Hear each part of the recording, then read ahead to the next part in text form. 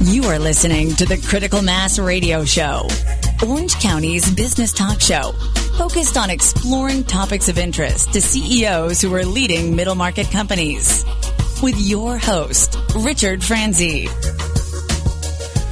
Well, it's not Rick Franzi today. Rick Franzi is out, and I've been asked to step in temporarily, and we may have somebody else joining us as well.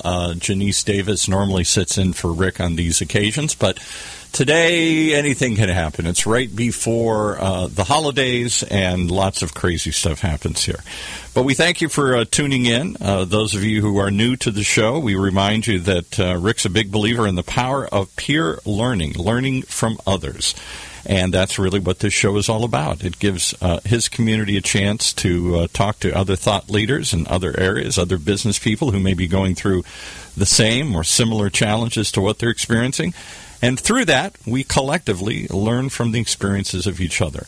For more information on Rick's particular brand of peer groups, you might want to check him out, Critical Mass for Business, all spelled out, criticalmassforbusiness.com. Today, we have a couple of fascinating guests with us, as always. And let's get the first one in here, and let's see if I get the name correct. It's Anne Claire Broughton. Did I spell that correct? Pronounce that correctly?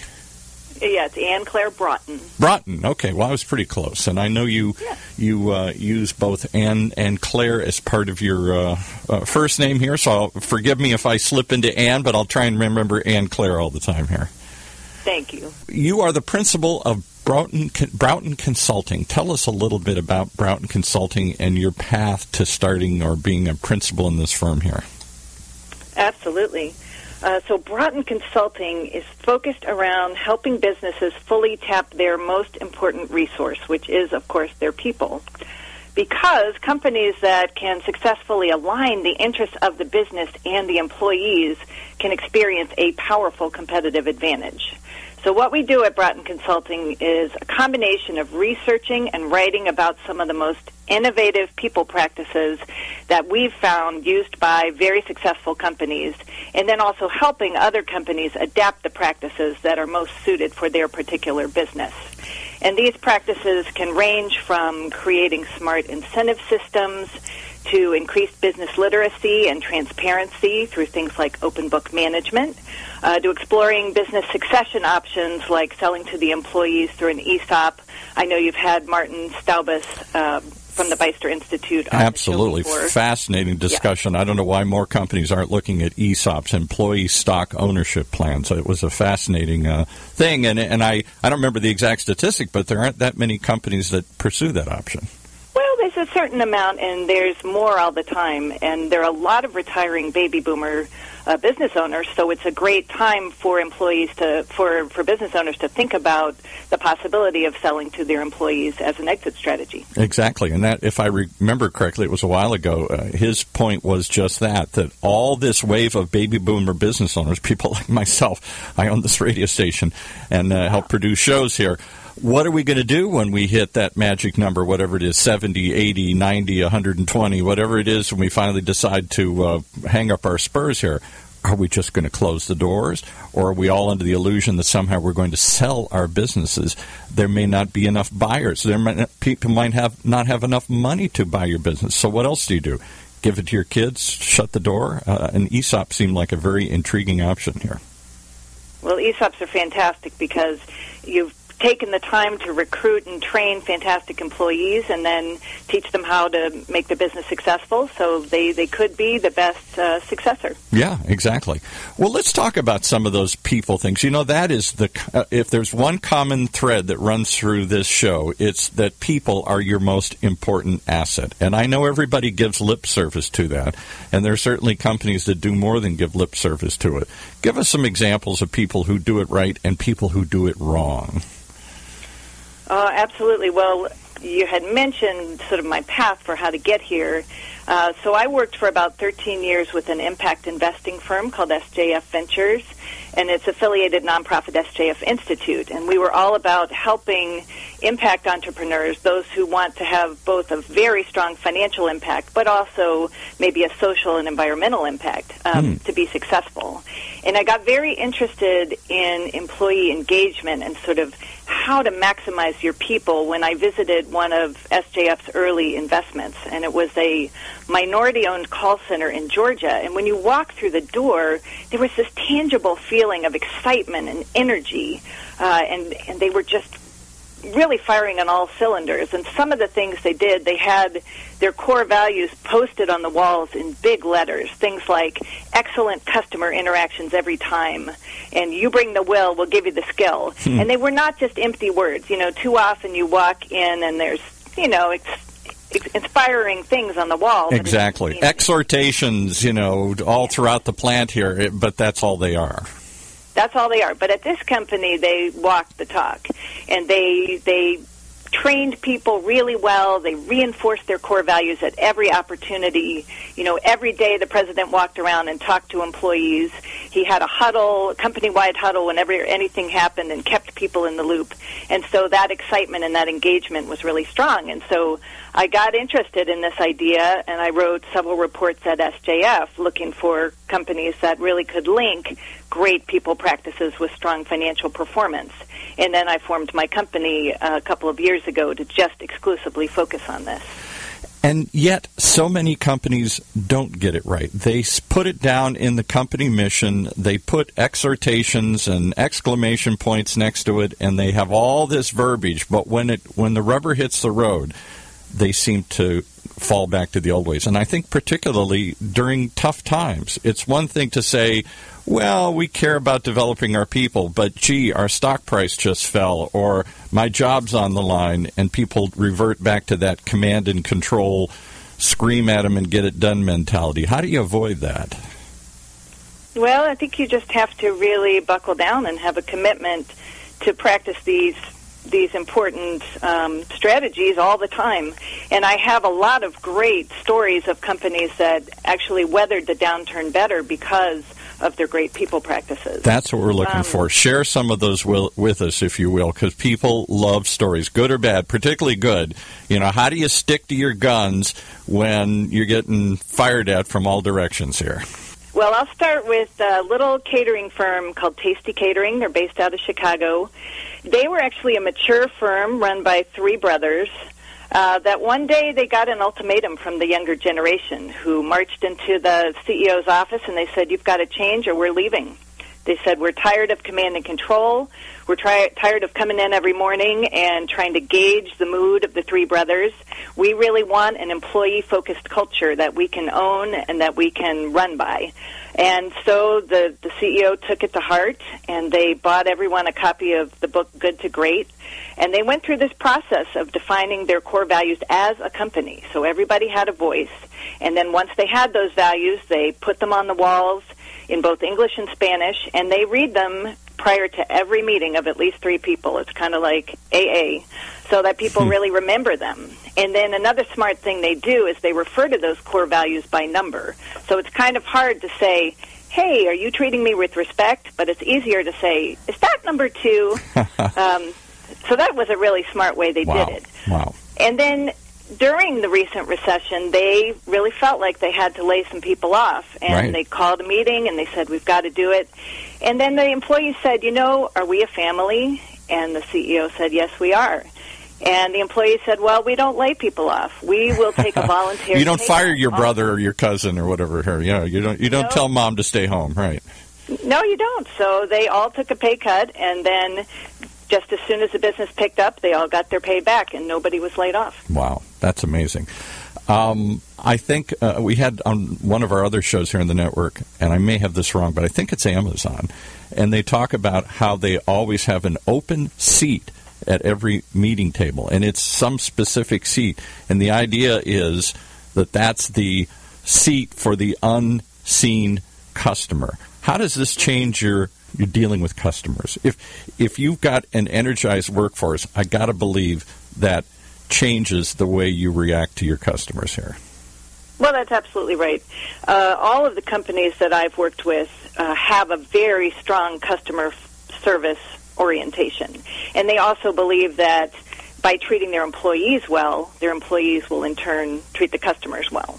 So keeping those excellent customer interactions front and center is key. I can give you a couple of examples. Please. I'll share just the classic one I always share in my life here. This goes back many years, but Marriott Hotels, to me, particularly when Bill Marriott was alive, had a different brand than others did, at least my experience as I traveled around the country. And one night I got to a hotel very late, and I went down to see if the hot tub was still open, and they were just getting ready to close it up, so I jumped in, and, of course, no towels. And I'm thinking, of all things, I forgot to bring a towel with me. And some pool boy, some very minimum wage employee is packing up, obviously clocking out any moment, and could have easily left. There was nobody around. His boss wasn't around. Nobody was there. And as he started to walk off the deck, looked at me and said, "Would you like a towel, sir?" And I thought, how do you get people to care like that? He cared whether or not I was taken care of. Yes, absolutely. That's just the type of culture that these leading companies have, and they work very intentionally to build them. Yeah. So that's a great example. Another one is New Seasons Market. It's a great grocery chain out of Portland, Oregon. One thing they do to empower their employees to give the best customer service is they give every new employee a get-out-of-jail-free card. Yes, an actual card. And what it says is, "Dear supervisor, please thank your employee for doing whatever was necessary to make the customer happy. If you want to give them some feedback about how to do it differently next time, that's okay, but absolutely praise them first." Wow. And so that's a way they keep it front and center. So you must go into places, though, and without naming names, see the opposite. I've certainly had dealings with companies that say all the right things, but when it comes down to it, they don't do any of it. So they had a consultant came in and wrote all this, and they bought into it, but the upper executives never quite implemented it and turned it into a culture here. Give us any examples of that. What do you see when you walk into something and you go, "Oh, my God, how long have they been doing this?" Well, I've definitely seen that, and those are not going to be your most successful companies. The most successful companies are the ones that have their leaders leading with humility. I don't know if you know the concept of servant leadership that Robert Greenleaf developed. Rick talks about it all the time, and that seems to run counter to the Donald Trump vision that we have of, high-powered leaders. It's me, and me again here. That's right. So it does have to start at the top. It's not going to work otherwise. But one of the things that really works well that kind of makes things a little more objective is open book management. I don't know if you guys have covered that. Once, I don't know if we did on Rick's show or some other show. Talk about that. I thought that was fascinating, the idea that basically your employees, you don't keep the numbers from them, so they're thinking you're making $1 million and you're barely getting by, or vice versa. You're open, as I understand it, with your employees here. Is that correct? That's absolutely right. So the idea is to teach employees how money flows through the business and to involve them in tracking the financials, and then to reward them for meeting and exceeding business goals. So the way that the analogy goes is that you wouldn't want to go bowling and have the pins behind a curtain. And then your boss says, I'll tell you at the end of the year how you did. Whether you won or lost. Yeah, I'll tell you at the end of the year. But keep throwing those balls as if you're getting a strike, and we'll tell you later whether you hit anything. That's absolutely right. So that's not going to be your most effective way to run the business or to play the game. You want people to be laser focused on the metrics that matter, and you want them to have that information. So at companies like Tasty Catering, they practice open book management, and they actually assign a line item on the P&L to every employee. So at Tasty Catering, there was an employee who was assigned to cover fuel costs. So you imagine a catering company has a lot of fuel costs. I'll bet. He went around, he found the gas station that had the cheapest fuel, and he figured out that the best time of the week was between Monday and Thursday, and so they always go to that gas station and get on those days. And then also, if people are idling their trucks for more than 10 minutes, he'll run out and turn them off. And so they were able to save thousands and thousands of dollars in fuel costs by having this one guy think about that expense. And so if you can get everybody thinking like an owner, It's exciting for them, it's engaging for them, and your business is going to save a lot of money. Does this happen easier at smaller to mid-sized businesses where you might know all or most of your employees' names? Or can it take on, even if you're a Fortune 5 company or whatever it is, the top companies? Or can General Motors do this as easily as Tasty Cakes? I don't know if they'll do it as easily, but they can certainly do it, and they can break it down by division. But absolutely, any business, any organization can practice open book management. It's just a smart way to manage the metrics that matter. It was actually invented by a company called Springfield Remanufacturing out of Springfield, Missouri, and they bought the business back from the previous owner, and they took out a very risky loan. And so all the employees really had to be on top of paying back that debt, or the company would have closed. And that's how they figured it out. So there's a fantastic book called The Great Game of Business by Jack Stack, and I would recommend that everybody read that book because it's very inspiring. It's a quick read, and it explains just exactly how they did it at SRC and gives you some tips on how you might start thinking about implementing it at your own business. One of Rick's thesis that he preaches a lot is that the Great Recession, as awful as it was, may have changed many people's mind about the way business was done. I'm going to be 60 this coming year, and in my generation, we were all taught that 80s ethic of win and lose. I win, you lose. Zero sum. If I'm winning, then good. My competitor's losing. And Rick's thesis is that maybe we're getting a little more collaborative. Maybe it isn't just about me winning at the expense of others here. Maybe it's about collaborating with people. He believes in peer groups and the power of brainstorming and masterminds and whatnot. It sounds like you're kind of following that same thesis. Make everybody part of the organization, not just a line item on their expense sheet here. Yes, I absolutely agree with that. There's a great company called Marlin Steel out of Baltimore, and they do their own kind of open book management. It's a great story. They used to make bagel baskets, and then they almost went out of business when low-carb diets came into fashion.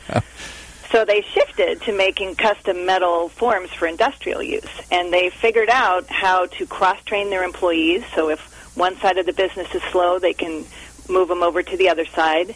And then they figured out how to tie people's bonuses to getting the product done on time, high quality.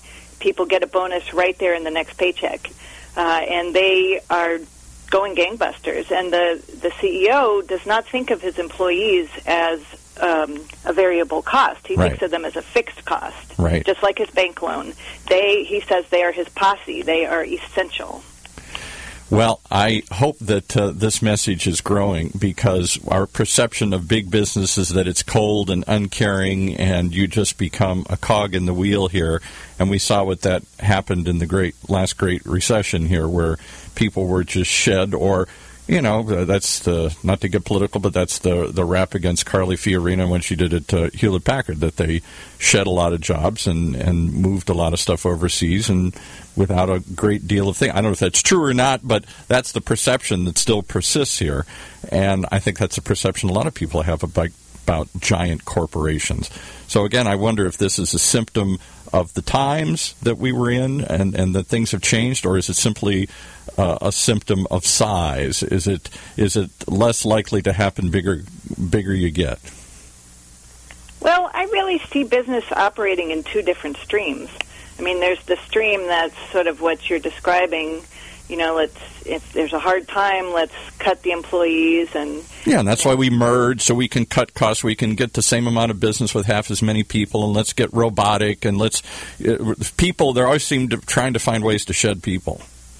Exactly. But I think at the same time, you see this second stream of business that's arisen that really understands that employees are your key asset.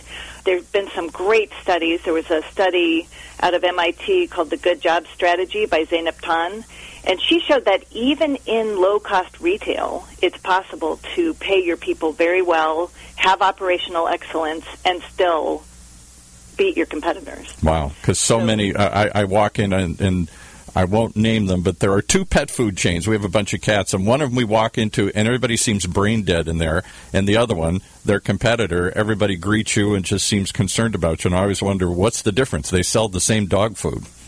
Yes, it's just management. It's good management strategies.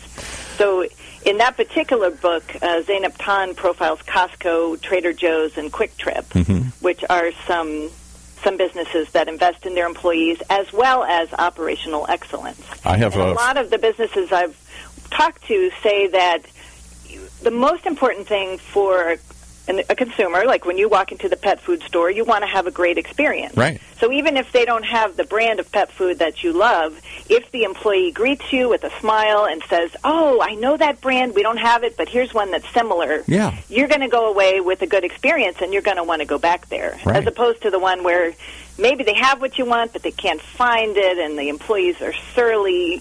That's not a place you're going to want to go back. And you mentioned Costco, and that's a surprising example. I know Costco started out here on the West Coast with Sol Price and what was originally Price Clubs.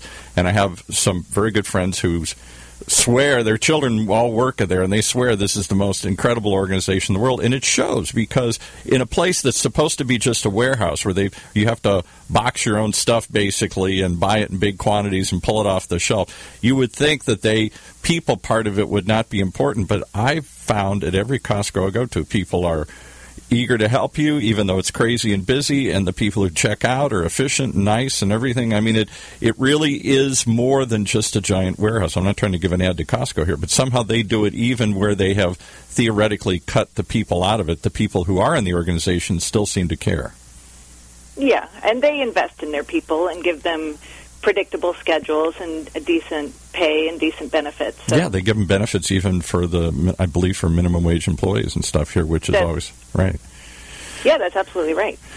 So I want to make sure to let your audience know about a resource that I've been working on with the Hitachi Foundation. Please, we've got about 3 minutes left, so tell us all about it here. Yeah, so I researched and wrote a series of 24 business action guides, which are subtitled Leading at the Intersection of People and Profits.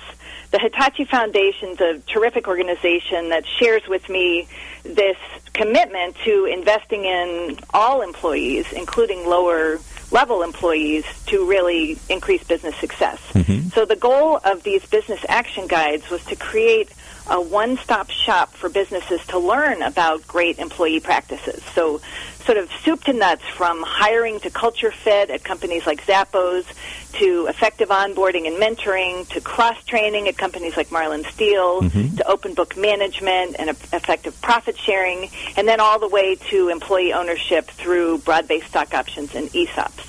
And each of these practices is told from the perspective of a successful business leader who's used that practice successfully and can give, really practical advice from their experience to other business leaders who might want to think about adapting those practices at their own companies. And am I correct in assuming then that if some business owner, this goes to mainly owners of small to mid-size businesses here, mostly in Southern California, but they do have an audience around the country, particularly because Rick's part of a giant organization called Renaissance Executive Forums, and they have chapters all over the world, and many of them tune into this as well. Is it fair to say that people need help doing this? It isn't just because on the surface it sounds so simple. Just care about your people and they'll care about you. And yet they seem to need guides. They seem to need people like you to come in. Is it just that they can't see the forest through the trees? They can't see what they're doing? Or is it more than that? Well, in a lot of cases, they've gotten some things right, and then they can use a boost to implement even more. Mm-hmm. And business owners love, as you know, to learn from other business owners. Absolutely. So that's why we interviewed some fantastic companies, Zappos, Dansko, King Arthur Flour, Marlin Steel, Tasty Catering, who really share what works for them. Everybody talks about Zappos and Tony Zappos. We've never had him on one of our shows, but he's always brought up as an example of how to get things right. And if I'm not mistaken, they even go so far as if they find that you're not a fit, they hire somebody, they'll actually pay you to leave. I don't know if that's just true. I don't know if that's an urban folklore or urban legend or if that's really true, but I thought, wow. No, that is true. They don't just fire you. They Well, it's part of the agreement going in, so the employee understands that you've got maybe 90 days to see if it's a fit. Yeah, Otherwise, right. they'll pay you to go. Right. But what an interesting idea. All right, well, we're down to the last couple of minutes here. What haven't we covered? What would you like to share about your organization or the passionate work that you're doing here? Well, I just want people to know that it's absolutely possible to increase your employee engagement. I would definitely read The Great Game of Business and the Business Action Guides. And an easy thing to start with is just to start by appreciating people. It's so easy to get caught up with day-to-day challenges and to forget to say thank you. Some businesses I talk to say, catch people doing something right and reinforce it. Yeah, and that goes a really long way. And that's what I was alluding to. It seems like it's so simple. Do unto others as you would have them do unto you. Weren't we all taught that in church and in schools and whatnot? And yet, somehow when it comes to business, we still see people as automatons, as cogs in a wheel, and we forget they're people first. So I think it's wise to remember that, and it's certainly based on the success you've seen and we've seen at this show. It seems like it pays off. I mean, you actually do well by doing good, right? That's absolutely true. So how do they reach you if they want to learn how to do better here? Well, my website is broughton-consulting.com. Be sure to include the dash. All right, Broughton is spelled Broughton. And do you work with people all across the country or in some particular region or some particular vertical mostly, or anything and everything? Anything and everything. I'm based in North Carolina, but I travel. And I've worked with manufacturing, service, all kinds of businesses. Okay. All right. Last thought Rick always wants me to ask, when it comes time in your own business, and I don't know how many, if it's just you or if there's 100,000 people with you, but how do you keep putting this into practice? How do you walk the walk and talk the talk? Well, I thrive on feeling fully engaged in everything I do, and so I try to engage people in whatever. If it's my family, if it's my teenager, if it's folks at my church, I try to engage everyone, and that's what keeps me excited. Not just to sleepwalk your way through all this stuff here and dial it in on autopilot here, huh? No, you get one life. You got to live it fully. Okay. Well, it sounds like you're excited about what you're doing here. How did you discover this or get onto that? I forgot to ask that, and we'll wrap this up. How did the light, the epiphany happen for you? Were you struck by a beam of light and it suddenly hit you, or did you gradually realize the power of what you're preaching here? Well, I think I mentioned the call center in Georgia. Mm-hmm. That's when the light started going on, when I started seeing the power of a business where everybody was super engaged. And then I started learning more and finding out about more businesses, and I just got really excited about it. Well, it shows. All right, give us the website one more time, and we'll let you go here. All right, it's Broughton-consulting.com. Okay, well, thank you so much, Ann Claire, for joining us here today, and we ask everybody to stick around. We'll be right back with our next guest right after this. Thanks for coming. Thank you. You have been listening to Critical Mass Radio Show Business Talk Show, focused on exploring topics of interest to CEOs who are leading middle market companies. With your host, Richard Franzi.